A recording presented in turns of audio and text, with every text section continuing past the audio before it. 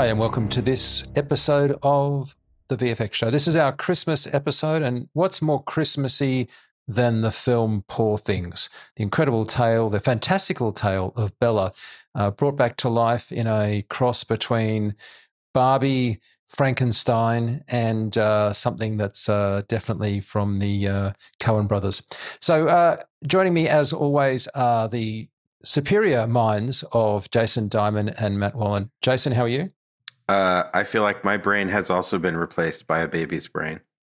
I see. And Matt, crowbar this one into your cranium. How are you? Yeah, I'm good. I too have a baby's brain.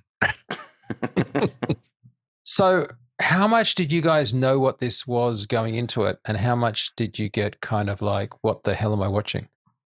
I knew zero. I think I watched the trailer like way back when it was doing the festival run, and there was one trailer out, and then I was like, okay, I get it. At least the vibe. Like, I don't want to watch anything else about it. I love everyone involved, especially Yorgos. So, but also Robbie Ryan, right, the cinematographer? Well, yeah. But yeah, so I was very excited to see this. Yeah, Matt, do you know about it going in, or were you getting it cold? I mean, I just knew like tiny blurbs that I'd read like in the trades. That was it, really. I don't think I'd seen I knew there was a trailer, but I don't think I watched it. Like it wasn't something that was like high on my radar, I guess. So what'd you think? I mean, there's things about it that I think were kind of cool. I think there were certainly aspects of the story that were interesting. I kept thinking it was sort of like Guillermo del Toro's Barbie or something. It kind of had this strange similarity to that movie to me in some ways. I guess in both cases, they're naive characters that are navigating the world with this kind of blunt honesty. Yeah, and I think there's kind of a female empowerment component to the narrative in a strange way, like in this kind of dark, twisted narrative. I mean, it was fun to watch. It was, there are things about it I didn't like, but I mean, overall, it was, it was entertaining, I guess. Emma Stone definitely said she was attracted to it because I don't know about empowerment, but definitely like the view of a woman unfiltered by the conventions of society. She's like, how could she not play it? It was like such an interesting kind of role. I'd like to be in a world. She produced it too. So yeah, exactly. I'd like to be in a world where we don't have to have a female empowerment as a category. It's just a woman happens to be the hero, happens to be the movie. It might not be the best phraseology there. I guess it was more like, there was I think a line in the movie that I kind of summed it up where is something about, I think it was in the movie where she talks about like as she becomes more and more independent and interesting and, that it drives the men crazy or whatever, like that they go crazier and crazier as she becomes more independent and self-sufficient or whatever. I don't know. I guess, Jason, there is a lot of sexual politics in this, right? The woman's right to do with and as she pleases with her own body and how she wants to do stuff. And what do you think of the movie, Jason? Well, it's just for that point, and obviously spoiler alert from minute one, but it actually starts as not a woman's right to choose because she is so upset about being pregnant she jumps off the bridge and kills herself. So I mean they don't expressly say it's because she can't have an abortion. I mean it's not that blatant. So there's no actual reason other than they just suggest that she was upset by being pregnant or something like that. So that's why she jumps off the bridge in the beginning, which allows her to be found by the Willem Dafoe character, and then he does his thing. I mean, it's never really discussed, is it? I mean, how does she get to a point where she feels she has no other option, especially given that she's pregnant? Right. I kind of read into it that she was very unhappy in the marriage because the guy that she was married to or is married to is obviously a dick. But to, I guess in that era, she has vastly less options than a woman even has today, and not that a woman has every option today. So It's a complex. It's not. They don't really explore that though, do they? Like which particularly is good why. because it's fine. Like it's just enough. And again, I don't think I think the subtext is more of a Frankenstein sort of subtext with the overlay of like a woman's point of view as the mixture of a woman being reintroduced into society while at the same time being a coming of age story, but with an adult, because she's an adult experiencing all of these growth patterns of an infant to a thing on an accelerated, level. Yeah, I did like, and I don't know if you've thought about this, Matt, but I really liked how William Dafoe's character, Dr. Baxter, wasn't the evil, maniacal, vicious, nasty kind of classic kind of Frankenstein, you know, you know, he seemed to me to be remarkably perverse in some respects, but also empathetic. Like I didn't hate him as a character. I thought that was nice to not to be just black or white.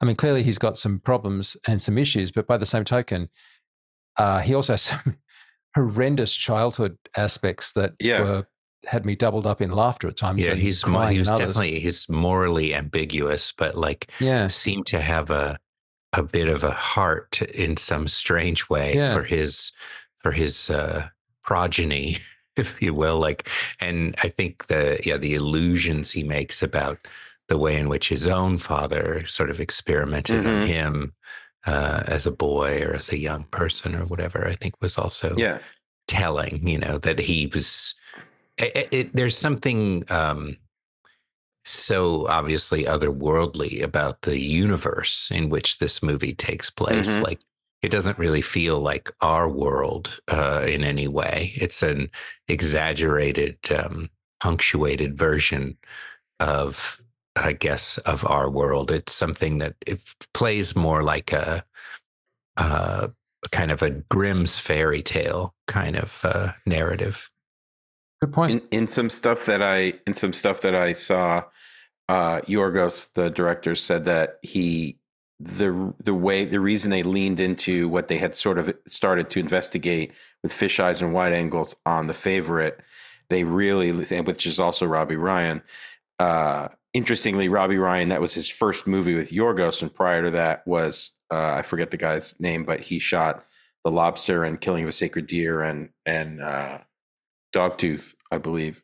And he said that they really leaned into it and used that the fisheyes and the weird compositions as the expansive view of Emma Stone's character. So it's really her point of view as the whole movie is from, which is why things look childlike or childish in a sense, while also being incredibly ornate and complicated.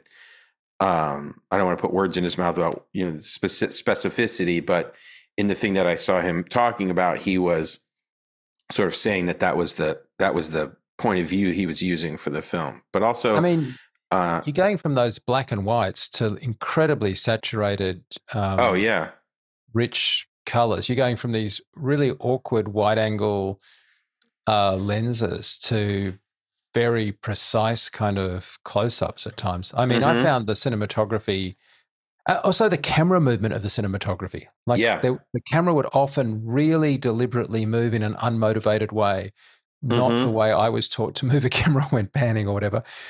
So you're aware. It's a kind of a lesson in, hey, how many rules can I break, but not just gratuitously break them and break them with effect, I guess, Jason? Well, because they would do like someone would walk into the room. You're clearly in like what you feel is a static, like they let you think you're in a static very wide, and then someone crosses frame and they whip the big, not fisheye, but almost fisheye, probably 8 mil, around that goes, everything warps. And then they push forward, moving down the hallway. And of course, things, with fisheyes, things that are far move farther, faster, and things on the edges move even faster. So it's very disorienting about what's actually happening in the scene, how fast are people moving, how, things that your brain normally will pick up in a dolly shot or something. This is obviously has to be Steadicam or some sort of arm, because you see the track for all the stuff that they're doing with those wide angles. But I also want to just back up a second. I need to see the movie maybe one or two more times. But I loved it. And I think I've said this before about other movies maybe we've talked about or whatever, similar to movies like Beau's Afraid or other movies like that. Like, the fact that people can make these movies, whether I like them 100% or not, even I'll add Under the Skin to this list, they have to be made. Like, people have to make these movies. I don't care if anyone actually likes them. That's a secondary exercise. Everyone complains, including us on this show, about so many Marvel movies, so many plots that are the same and box office popcorn. You can't have it both ways. You can't say this movie shouldn't exist. Not that anyone's saying that, but you have to have these movies where people are like pushing and pushing and pushing so that another filmmaker sees this and is inspired and does the middle of the road version that maybe is more palatable to a larger audience, but is influenced by that. So I applaud these efforts in general. I happen to enjoy these efforts more often than not because I just like that. I want to see new shit and I want to see people do stuff that makes me go, oh, wow, that's amazing. So to paraphrase that into musical terms, you don't get the Beatles doing Helter Skelter unless you get Hendrix doing guitar solos, even though Hendrix is appealing to a smaller audience. But you also don't get half of the pop music that ever existed without the Beatles, whether you like the Beatles or not. Right? Like, so, there's a downstream effect to the purer nature of something. Not that the Beatles were so far outside of the box, but just to use your example. But Matt, one of the things that's interesting, I think, is that people made indie films that were breathtakingly, kind of like Eraserhead or whatever back in the day, that was really dramatic and really out there.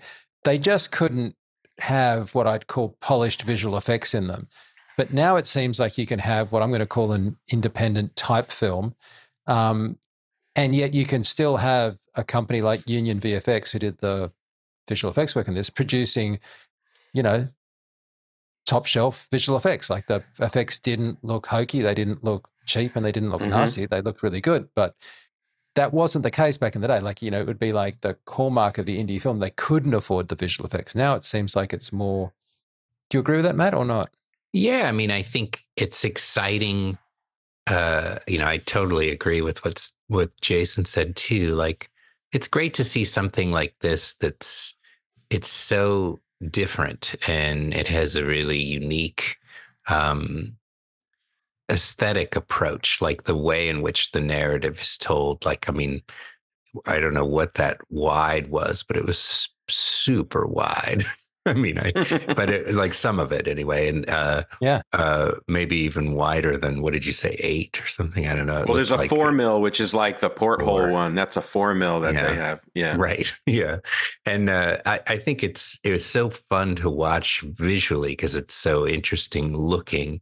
And I didn't know where it was going to go. I found it surprising in the different places it went. And effects wise, it's such a fantastical universe that the effects are, in service to the story, but they can also be kind of stylized in a way too, where they take on a somewhat different kind of veneer, and it feeds that, I guess, the sort of art direction vision that's being articulated. They can really get into like expanding the universe, creating a certain kind of look that's like, there's never a lot of people. If I don't believe it's always sort of, lowly populated. There's some set work that's integrated with some nice visual effects. The one thing when I think about the visual effects in the movie that does give me sort of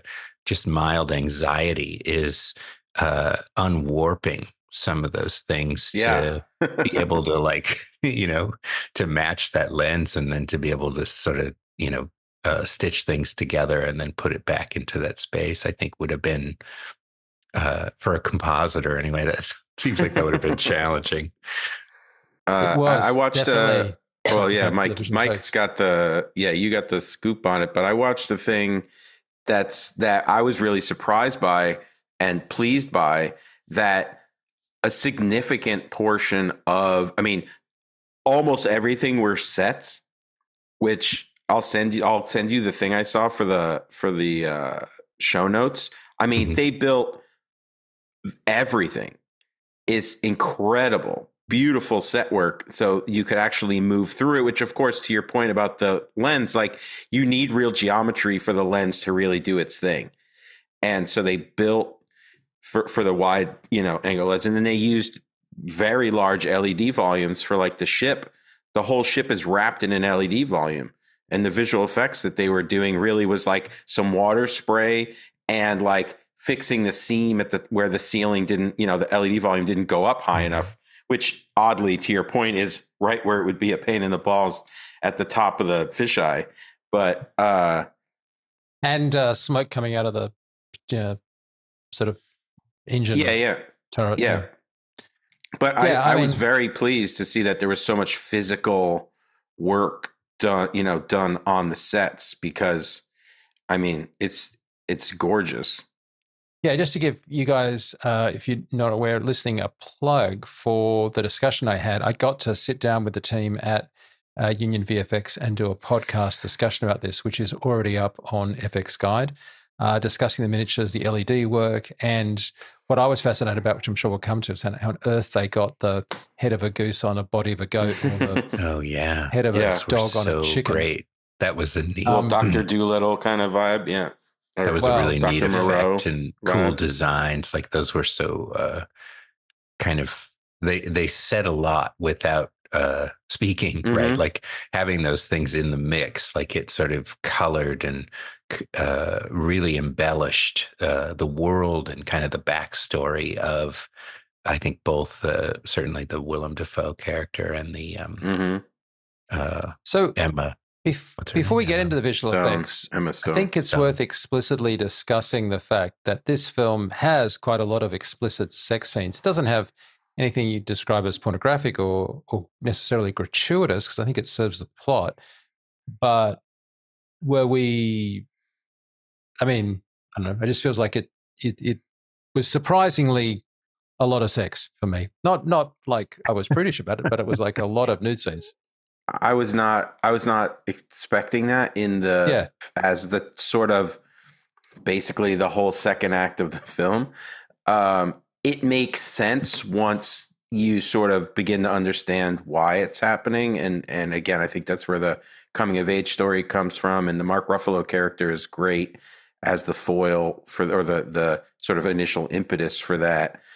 Um, it has a little bit of a, maybe not Munchausen, but it has a little bit of a Terry Gilliam esque vibe in terms of like the characters along the way that help her form her sort of morals or values as she begins to have her own ideas. And then like the older lady and Gerard Carmichael that she meets on the boat, like they're reinforcing ideas, like as what happens in the real world, right? But like to your point, in a very sparsely populated world, she meets very specific people, and even the madam in the brothel like is giving her a life lesson. Um, Though so Though I found the whole biting thing with the madam at the yeah, brothel just was so odd. yeah. I guess I thought too, like with regards to the sort of explicitness of the some of the scenes in the movie, to me it was like I kept thinking about the way in which they describe the character, right? Is that you come to learn that I don't know if I can't remember if it's in the first act or if you learn this a little bit later, that she was pregnant and had killed herself, right? And the baby lived, but he took the brain out of the baby and put it into the woman. And so I kept thinking about like once they explain that bit, and then you're sort of watching her as she's learning to speak and she's learning to control and move her body, and she becomes much more sophisticated over time. But there is something, I was just looking to see if I could find it, but the the early stages of childhood development too, where it goes from like the, oral to anal to whatever, and like all those kinds of early stages of childhood development. And like as the discovering the body, and I kind of thought with her character, at least given the backstory, all those things that, like she makes some allusion about why don't people do this all the time or whatever, right? When she's discovering sort of, her sexuality or whatever.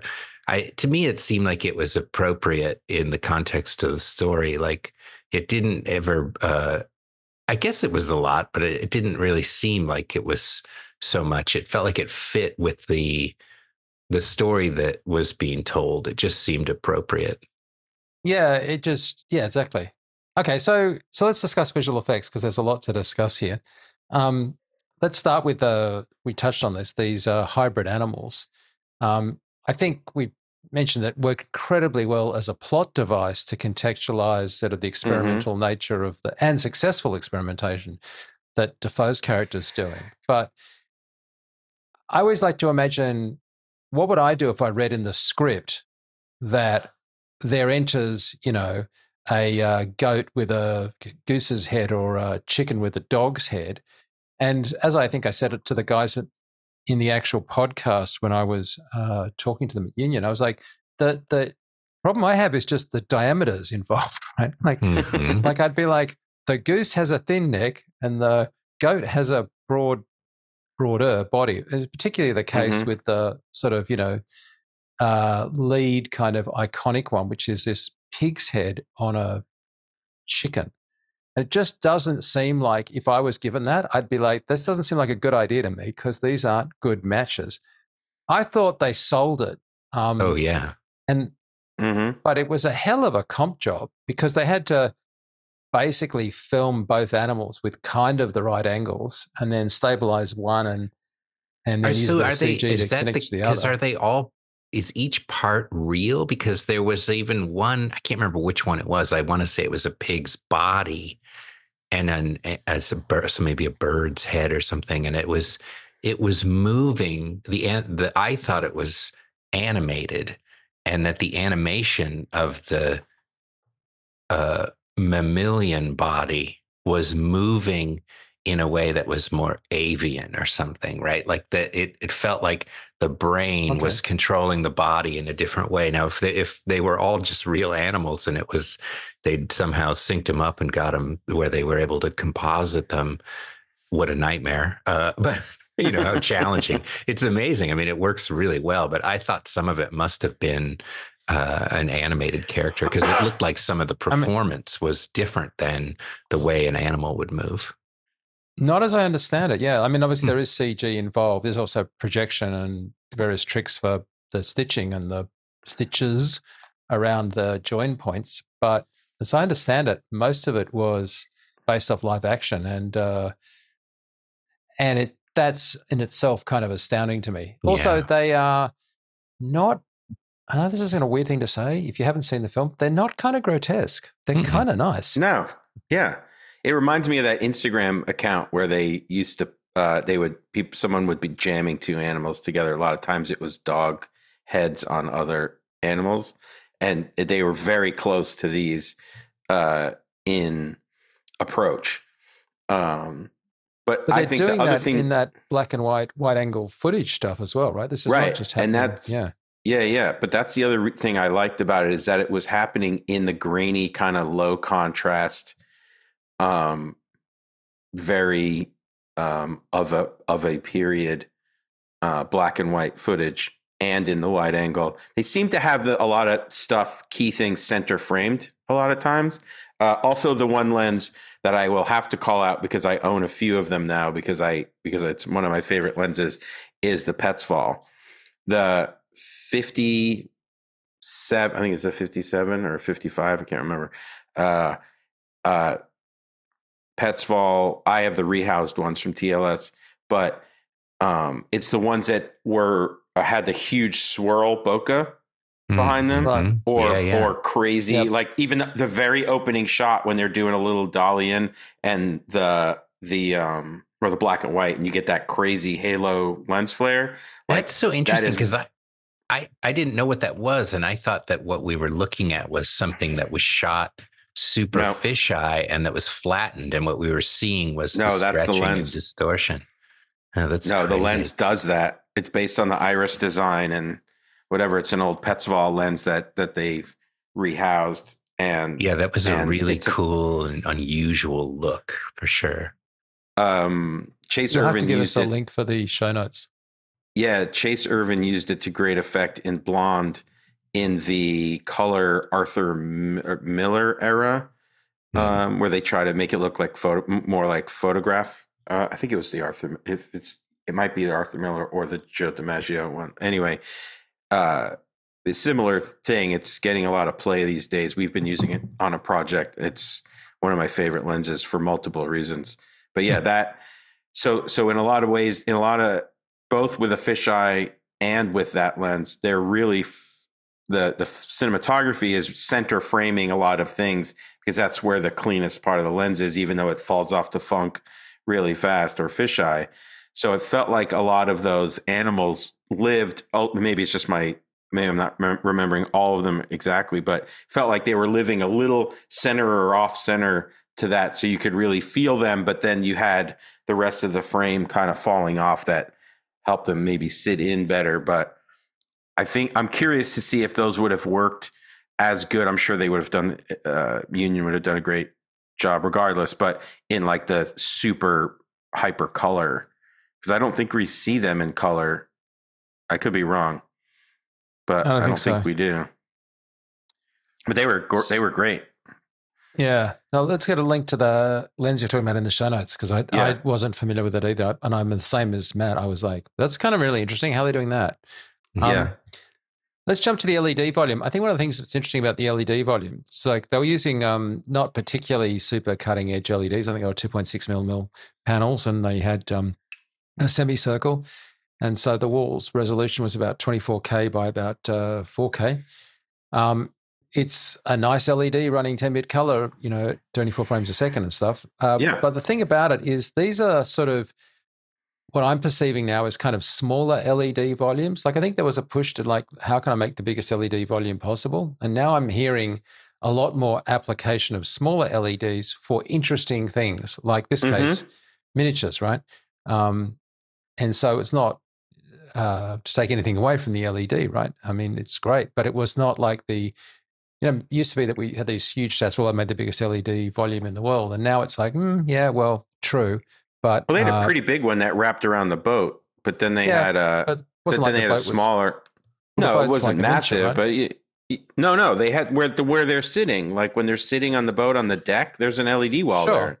there. Yeah, but it's not Uh, like yes, exactly. That's the LED of the horizon behind them when they're yeah, sitting in yeah, the deck yeah, chairs versus yeah. the LED that I'm talking about, which of the ship itself, where they put in the Oh, sure, additional yeah, water.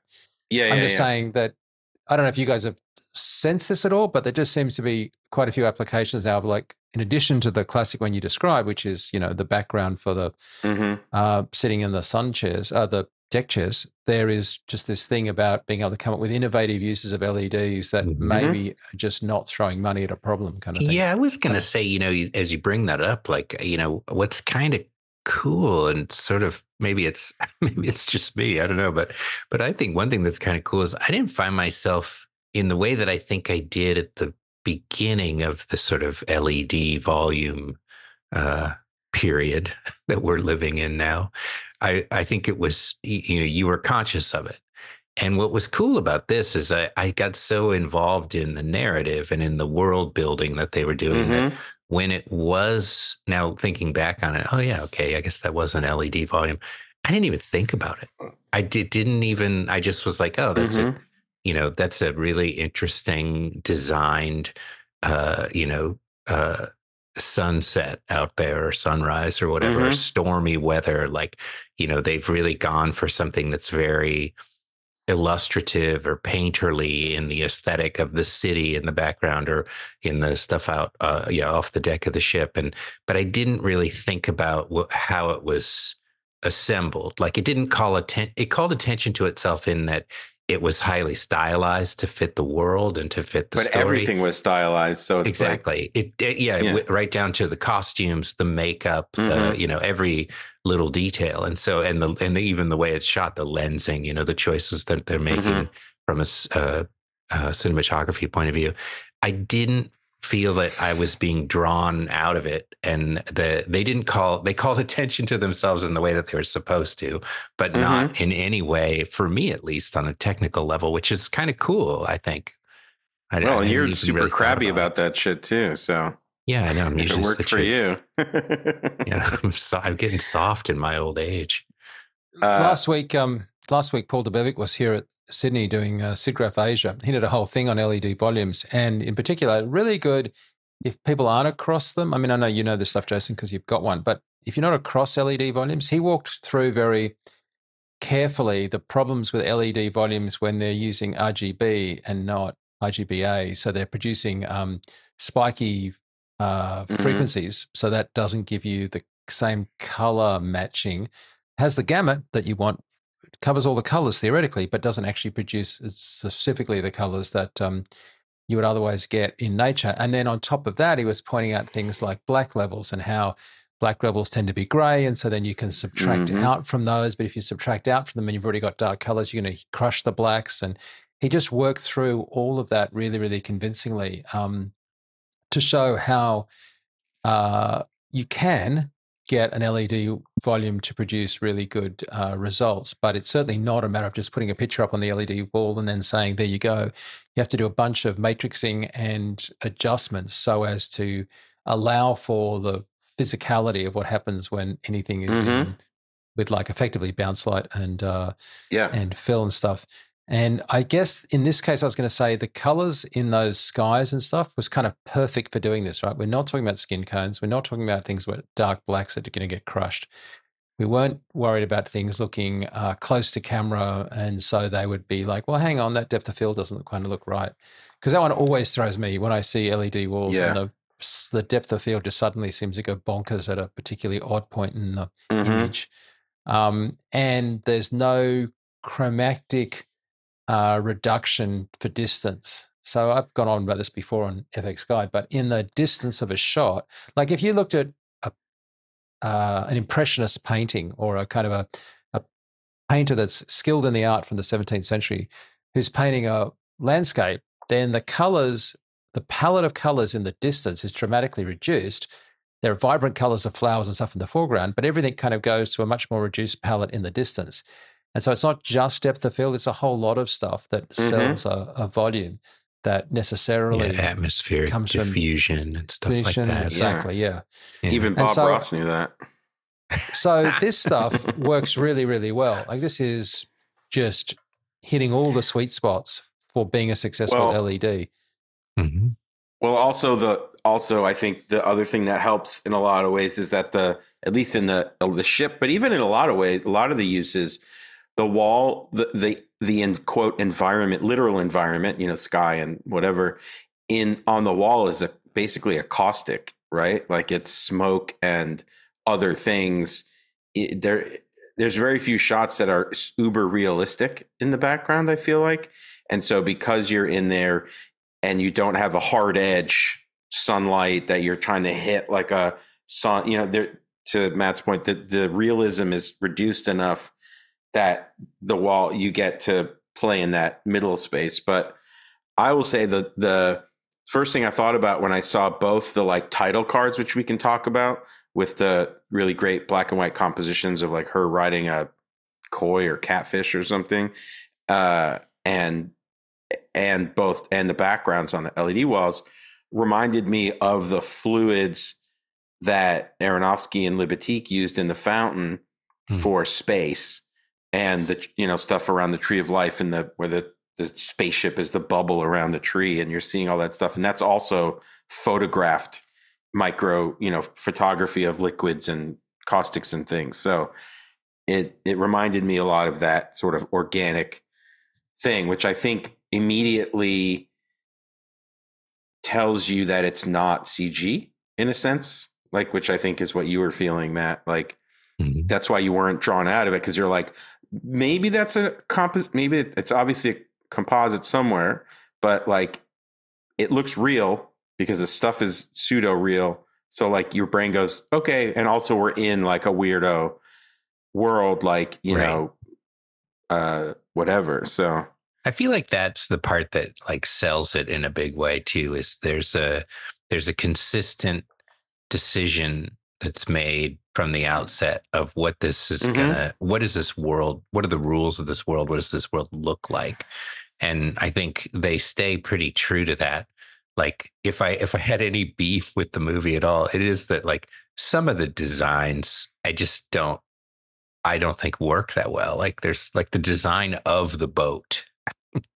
Like what is that? It looks like an anvil, you know, like I know it doesn't even look The like a design boat. of the boat, yeah, I bumped on that a bit. The one that I really bumped on is it Alexandria, where she starts going down the stairs to where Right. the poor people are, and it's this incredibly theatrical, incredibly almost Lord of the Rings-esque castle with huge smashed bits of the staircase missing. Yeah, And it I'm looks like, like a where did all that come from? it looks like an old like stage or opera like Yeah, backdrop Yeah. painting. opera, exactly, Comes down yeah. like yeah, set but it's a painting or something. miniature, right? But I mean, yeah, no, it's mentioned and they were comped into it, the live action of them on their stairs. But I mean, it just felt like, well, operatic is something you would aspire to. It Yeah. felt to me too vaudevillian, too big, too kind of in your face. It was, Yeah, it drew like, I found that, attention to itself in a way yeah, that I think it exactly. probably shouldn't have, in the context of that we're really in her story. And here it's this other, you know, moment where it just called attention to itself. It's one of those ones that as a compositor, I look at a shot like that, having had, you know, a few shots in my life where I'm given, you know, a mission to like make this look good, and it's like it'll never look good. It can't, you know, Only like ever look fantastical, yeah. Yeah, it can technically look good, but it won't look good. Exactly. I would say like tonality and like anxiety wise, while this movie doesn't have a ton of anxiety, it felt like at that moment where she's starting to realize class systems and she's upper class, how can she help? And she takes the money and does the thing. And of course, she doesn't even know how to do the right thing with the money because she gives it to the dudes and they're like, oh, we'll totally fix it. And then she walks away and they look at each other like, yeah. I'll just put it in my pocket here. Yeah. That part and that sort of area where she starts to realize that class system and the certainly the sort of like hinting at the grotesqueness of the babies in that the poor people's area, like down below, reminded me of Mother. Not to like pull another Aronofsky vibe here, but there is a similar thing where she in that last act of Mother that goes obviously way beyond this movie. There is a moment of realization that something's happening, and it kind of felt the same. And I was like, is this, I don't think this is going to go there, but my brain was like, my brain makes ridiculous connections all the time, but it was, I felt like, oh, are we in this world? Are we in this zone? I think that's a really good, that's a really good thing to bring up. Like, I feel like at that moment in the narrative too, that's what I thought was so compelling about this as a movie, was that I didn't know where we were going. And there definitely was a moment where she's become so sophisticated by that moment in the story in terms of her, the way she articulates herself and carries herself. She's really indistinguishable from, an adult in the world. She's highly educated, has a big vocabulary, and, is in command of everything that she's doing. And it did feel like at that moment we could, they could call an audible in the narrative and we'd be in this totally different kind of universe where there was a larger kind of almost like a hammer hitting you with the points that it was trying to make, like in the end of Mother. But yeah. So I think that why I was calling it vaudevillian before and almost pantomime-y, I know this is like a weird concept, but it's almost like pantomime art direction, because in and again, going back to SIGGRAPH, we had this other panel, which Paul wasn't on, with Rob Coleman and a bunch of people. We were talking about getting digital characters to act, and Rob was talking about how he had to earn the right to have a cutaway for a digital character's reaction so that the character could be communicating subtext through just like a kind of a raised eyebrow, right? And so it's all about that subtlety where you've got a tipping point where the animator could provide subtext through character animation. Now, if I just translate that now to environment work, when she's going down that stairs and that huge drop and stuff, what it felt like to me was it was sort of telegraphing too heavily the subtext of what the art direction was trying to do. It was like, she is separated from the poor people. They're down there. She can't get to them because look, the bridge is broken. And it's all bleak because look, it's all orange and dusty. And look, they're all poor and down there. And she's looking down on them, like every heavy-handed kind of sort of art direct. So I don't think that the visual effects artist that worked on it did anything wrong. I just feel like it was like, couldn't you have had a more impactful emotional message if it had just been the equivalent of Rob's raised eyebrow to communicate something rather than having to cut to somebody explicitly saying something? This felt like we were art direct explicitly saying everything in a very deliberate, as I say, like pantomime or vaudevillian kind of way. Visually expositional. There you go. Yeah. See, now you could have saved me 10 minutes if you said that. However, I will say, again, based on what at least I saw Yorgos say earlier today when I was looking up some stuff, is if this is indeed through her POV, and even though she is beginning to reach her level of sophistication, the realization, the subtext I got, at least now in as we're discussing it, the subtext is that she actually doesn't even understand how to process that. Thus, it would be this very blunt, blatant thing because she doesn't have nuance to understand and describe. But my problem is I didn't, as an audience member, get the emotional impact of that because all the children, the babies, the poor people were so far away. Like there was no humanity. I didn't experientially get any angst for the humanity that was being suffering because visually it was done in such a kind of telegraphed fashion. You needed a reverse looking up at her from their position. Or just some reality that, you know, like some humanity of the people that are suffering that would make me empathetically in line with her reaction. I wasn't empathetically in line with her reaction. I can cognitively be appalled at the poor people, but I didn't feel it. I just saw it as to say, look, down here, poor people, up here, rich people. Can't get to between the two. Isn't it horrible? There is one shot in there that stuck out to me too, in that same, sequence where there's that effort to kind of draw that connection. And it's kind of like memory serves, it's kind of an overhead, and we're moving kind of from the kind of ruin area, like up towards the broken down staircase. And so there's a live action component. And I guess I thought it was a painting, but I guess a miniature, right? And where those two things are supposed to be integrated, there's something not right. In my viewing of it, I was like, oh, that's a complicated shot.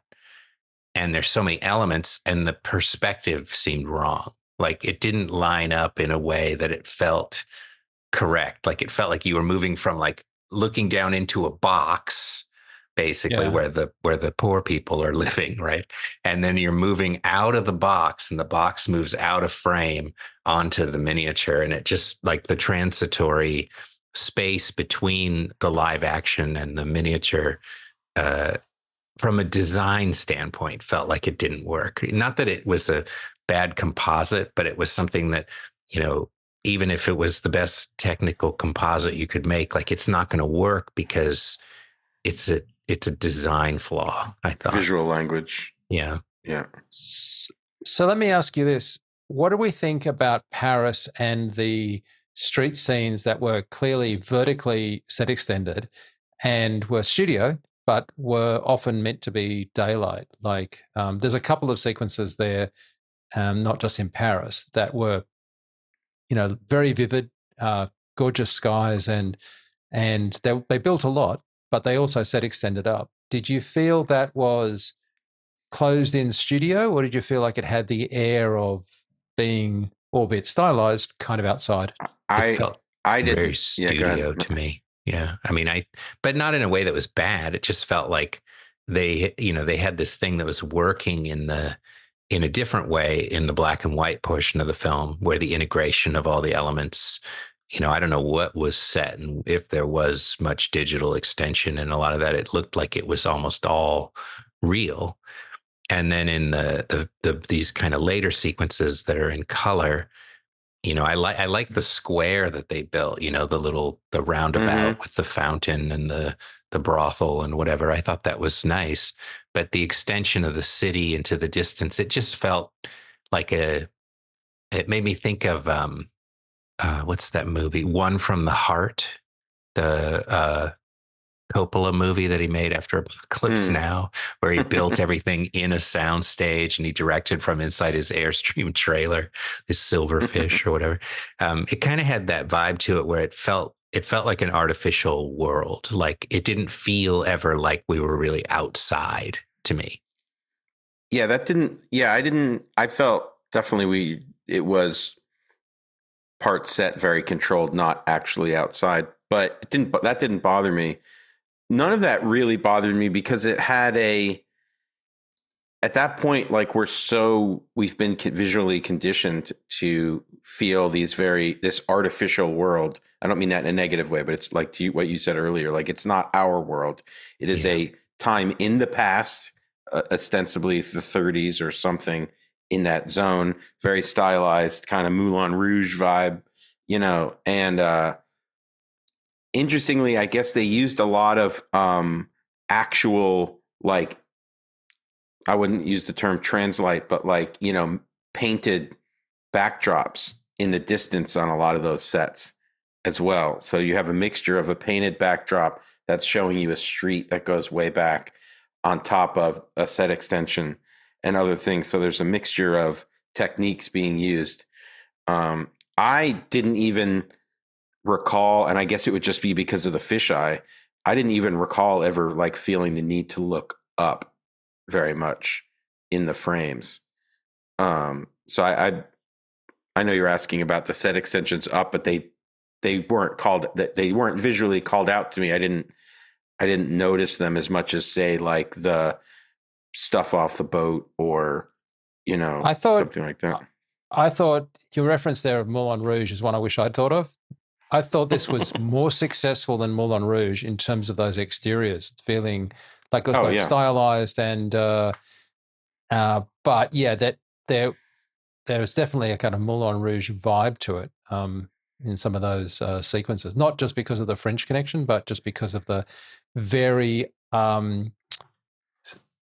strong visual aesthetic that is the architecture, the design, the colors, the saturation, just vividness of the world. The production design and set decoration and all that stuff is like, they should be winning awards 100% at the Oscars and other ones. I mean, I think Emma Stone's going to be in the running for an Oscar. I think she's 100%. Appeal to the 100%. But you guys just said something though that I feel like it makes me think. You like it gives. It gives me like verbiage like that I didn't think I had before. The one thing I think that I found challenging for me with this movie as a viewer is this realization now that I'm having that other than like a few scenes that happen in the garden, I think at the house in the black and white sequence, I feel like the entire movie, I felt like we were inside. We were indoors the entire time. I never felt like we were outside. And that's, I think, outside meaning outside sets, not outside like physically outside. Physically outside in the world. Like everything felt, even when it was supposed to be outside, it always felt like we were still in a sound stage. And I think there's something about that in this expansive story of the growth of this character's like awakening and realization and knowledge gathering or whatever. There's something sort of oddly at odds for me with that, the thrust of that theme and that narrative, when I feel there was something just kind of claustrophobic, I think, at a certain point in that everything She felt should like be we were expanding and it was indoors. still constrained. I see what you're saying. Yeah, Okay, that's interesting. Claustrophobic Matt, with fish eyes. Matt, right. you said at the outset there were things about this film you didn't like. What didn't you like? What bumped on you? I think Yeah. we've talked about them really. I mean, I think, Okay. it's what I just said, but also I was troubled by the design of the boat and of that. I think I couldn't remember what it was called, but that I guess it was that miniature of the Castle. Alexandria and the Yeah.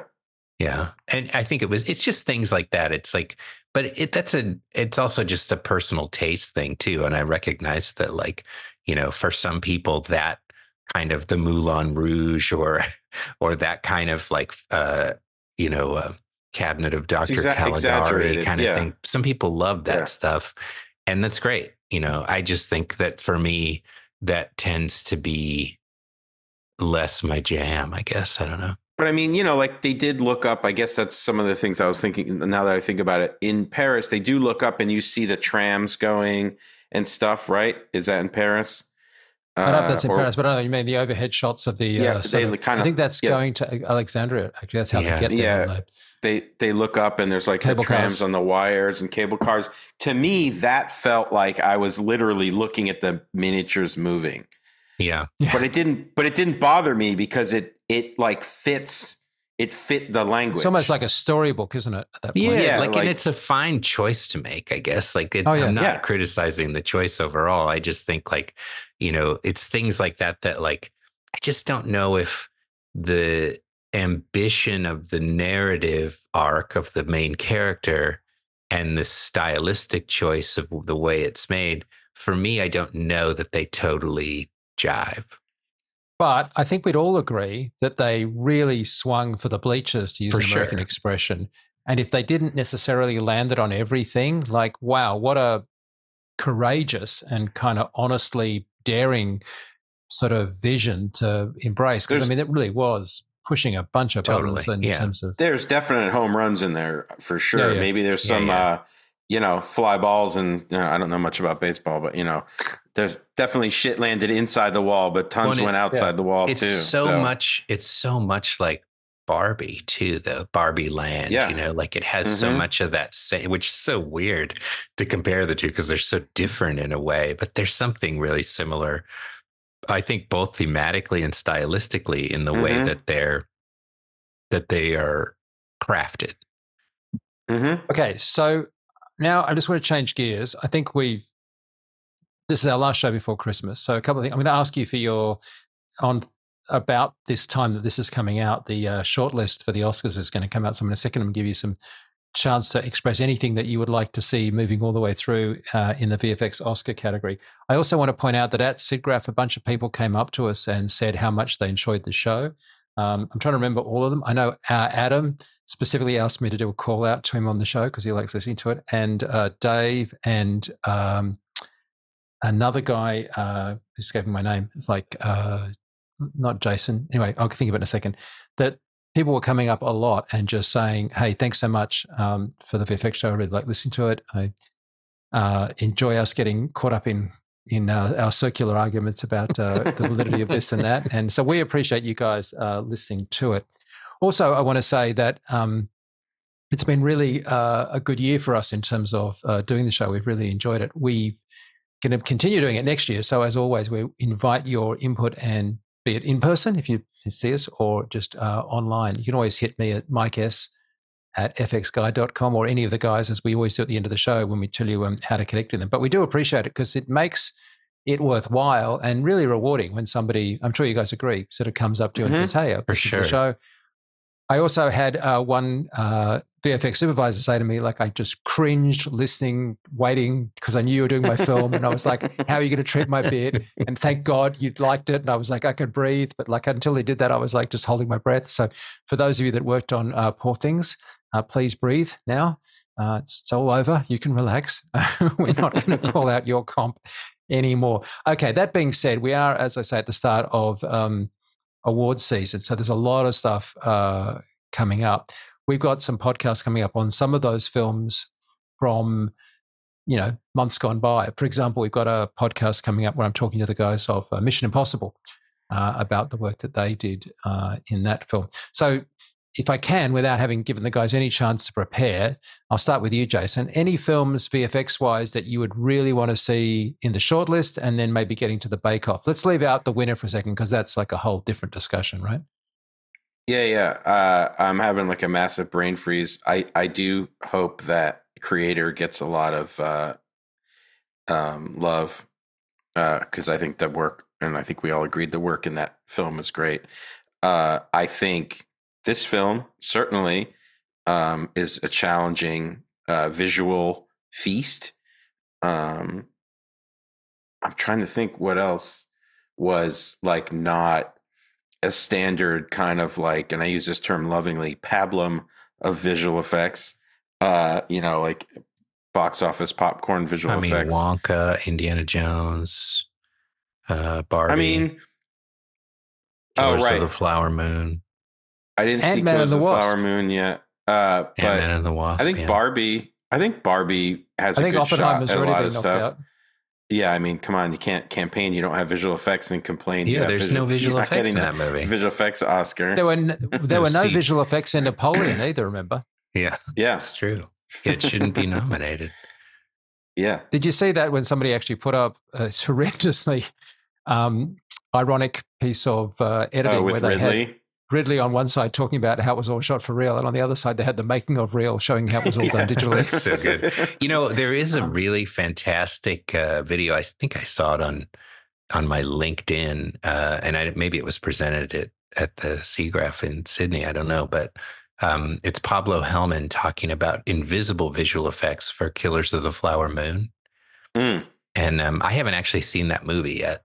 It's on my list of things to watch, but the video anyway, where he's talking about all the invisible visual effects, like adding oil derricks in the background and adding cows into shots, and all kinds of set extensions to make it look like Oklahoma, I believe, right in the period that the film is set. And it was so cool, and the visual effects are so stunningly realistic looking, at least in the clips they show. And it's just transformative to see something like that, where it speaks to, I think, a lot of the critique and criticism that we hear about things being shot for real. Here's something, a pretty epic film, although I have to confess I have not seen it, but where, the visual effects really are integral to being able to set the story in the time, in the place. And they also, really are like invisible effects. They're not drawing attention to themselves. Yeah. They're just fulfilling story.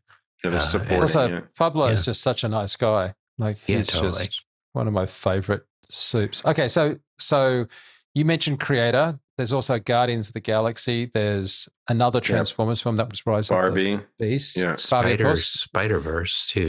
Spider-Verse. Or would that be animated? Napoleon, Society of the Snow, Indiana Jones, The Dial of Destiny, Wonka.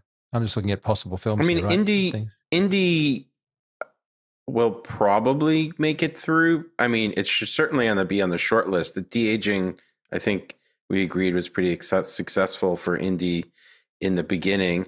The rest of visual effects were like good. I think we had problems with some of the wall stuff in that, but on the train. In the tuk-tuk market chase. Yeah. Okay. So Matt, what are you going for? It's hard. I mean, I would agree with Jason. I guess I'm just a sucker for cool robots, so the Creator just does stick out in my head.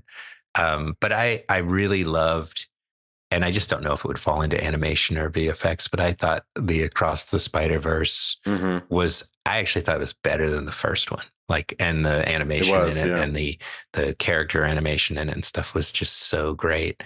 I think, this movie, Poor Things, because it's such a kind of bawdy, kind of bold kind of effort, would be really interesting. I'm sure Mission Impossible will probably make the short list. I didn't see Dungeons and Dragons. I don't think I saw it's Quantumania. A big effects film, but it's quite obviously effects. Like, it's a sort of it's leaning into it. Yeah, I mean, there's Both nothing wrong with that, dragons but and it's like, stuff. Yeah. yeah, it's like I'd the love to Marvels, see right? the I don't think those Godzilla films. -1. Oh, I Yeah, saw it. I saw it is in it good? Detroit. It's really good. It And looks the like a lot of fun. visual effects are great.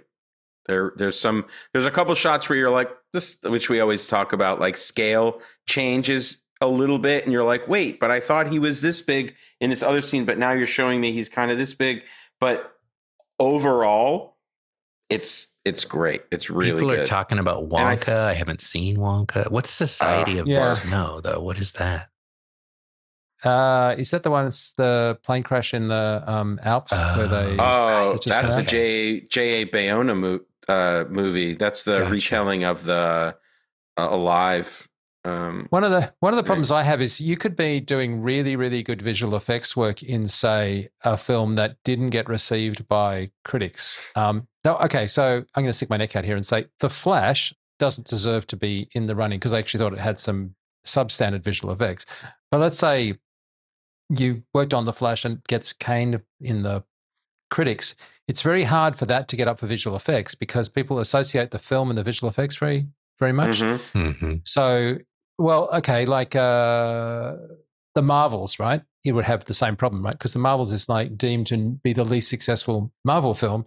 So no matter how good the visual effects are that were done in that, it would be, I think, hard to get fully recognized by the Academy. I think there's a point where the two kind of get confused. And I think also the criteria for the Academy is so weird. It's like some of it is originality and some of it is impossible and some of it is story, like how well did it work for the story? Yeah, exactly. So it's kind of like some of the, I mean, Cocaine Bear is virtually a comedy, right? So it's hard to imagine that it's going to get treated seriously for an Oscar contention film, right? I mean, that's how, it's a weird mix. But I would have to, you stole my thunder with your opening remark. I would have to say the one film I would just feel heartbroken if it didn't get through to Bake Off is The Creator. That would just absolutely break my heart. So yeah, I'm sure it will. It has to, right? Like it's just got to. I mean, and to your point, it hits all the metrics of the other things. I mean, it has. Again, we all agree the work is stellar, but if we look at the other criteria you just mentioned as the unfortunate sort of anchors to a lot of these things, it's got the pedigree, it has the visual effects house, it has the cinematographers, it has the things that sometimes make the Academy go, that's the. Yeah, it's also not a sequel. I think it's also tough if you're a sequel. Like, no matter how good Transformers Rise of the Beasts are, someone is going to go, but hang on, we've done Transformers before, haven't we? Yeah. And again, I'm not saying that, but I'm just saying like somebody's going to be like, well, that's not new. You know what I mean? So yeah. I think somebody mentioned Guardians and I was like, I just forgot about the movie, but then I was thinking about it while you're talking, and it does have some very good visual effects that I really enjoy. That one down the hall. Down the hall. I mean, that alone 5 seconds is spectacular work. And all the rocket flashback stuff I thought was very compelling. I think we agreed was that's really where the VES awards I think are important. Yeah, and have a huge impact on individual artist's career, a small company's career. It's exciting to see all the categories and the sort of unashamedly, unapologetically visual effects or whatever. Like, it's great to have something that's specifically geared towards that, because I think the love gets shared a little more. So to that point of sharing the love, do you think that it would be appropriate to include Poor Things in that mix as a smaller, less tentpole? Yeah, I think so. I do. I mean, I think there's a lot of, if we're talking like visual effects and special effects too, because you think about some of the makeup effects in this, that the Willem Dafoe makeup in particular is makeup. so great, but yeah, I think so. I think it's definitely innovative and fun, really fun to look at and to sort of ponder, like, wait, how do they do that? What am I looking at here? I think, it's totally original. Yeah. Can I call out Willem Dafoe's digestive bubbles that come out sparingly throughout the movie? which What I the enjoyed. hell was that about? Yeah. Well, he couldn't Yeah. digest, so he had to pump the stomach acid No, into his father. I know his father body, removed yeah. his digestive. Yeah, I know. It was Yeah. yeah. Thank. Yeah. The branding of my genitals for experimental purposes. I did enjoy his Scottish accent too. I thought it was Defoe. Scottish. I thought, yeah, as I said, I think his character was so well acted to not be just black and white, but actually be He's nuanced. always so good, though. He's such a great actor. It would have been so easy for a lesser Youssef actor to make that too. black and white. Yeah, you're true. Rami Youssef really was great too. Yeah. Okay, guys, we got to wrap it up. Jason, as I always like to do, where can people connect with you, especially if they'd like to give you feedback on other shows or movies that they'd like us to do and watch? thediamondbros.com. Jason Diamond, anywhere you can put that into the socials. And I don't know. If you see me, it might be my brother, but just say hi anyway. For those that are listening, he's referring to his twin brother. His twin. Yeah. I have to say, I can really tell you apart, but when I first met you, I didn't. I could honestly say when I first met you, it took me a while. But now I like you seem cheesy. You guys have I mean, I love you both. more. You're both great guys, right? But it just it's been like 20 years different. almost, Mike. So, you know. Yeah. But back in the day, I was like, what? Which diamond is that? When we were thinner and less gray. Yeah. Are you speaking about all three of us here when you say that? Yeah, maybe. Matt? Oh, yeah. I'm at mattwallen.com, and I'm in can you say this term? I'm in the Fediverse, right? At Matt Wallen, same thing. Like, so Mastodon and Threads and all the federated, We're still waiting for the dominant replacement for X. I think it's the fact that Threads now has used what's it called, the Open Pub or what, I can't remember the name of it now, but they said they were going to open their system up so that it could be federated and you could be able to read threads in a Mastodon instance and post from Mastodon eventually, I think, into Threads. And they said they were going to do it, and people said, oh, that's not going to happen. And the fact that they actually just started doing that in the last 2 weeks, I think, is pretty exciting. That means there is a real competitor. Mm-hmm. Well, I'm obviously over at FX Guide. I'm obviously at FX Guide. And again, if you do bump into us at conferences and stuff and award shows and bake-offs and stuff, we always love hearing and getting your feedback. It really is the oxygen upon which we do the show. So thanks so much for being with us. And thank you so much for 2023. Coming back in 24, we'll obviously be covering Oscar stuff, but we'll also be doing television shows. There's some great stuff coming out. June, I'm certainly looking forward to. I don't know if you guys have anything you're particularly looking forward to, but there's a lot of good things. I can't hold my breath long enough to wait for Foundation season 3 to come out. That's my and a whole lot of other stuff. But I hope it'll be a good year for VFX now that the strikes are over. And I imagine it's going to get pretty darn busy to get a visual effects artist by about April, when the pipeline causes those things to filter through to the key houses. It's right when I go on sabbatical. So if anybody's looking for a slightly used compositor, come April. I definitely will take you up on that offer, Matt. But guys, thank you so much as always, and we look forward to seeing you in the new year. Until then, see you guys. If you have any questions or comments, please email us at vfx@fxguide.com. Copyright FX Guide LLC.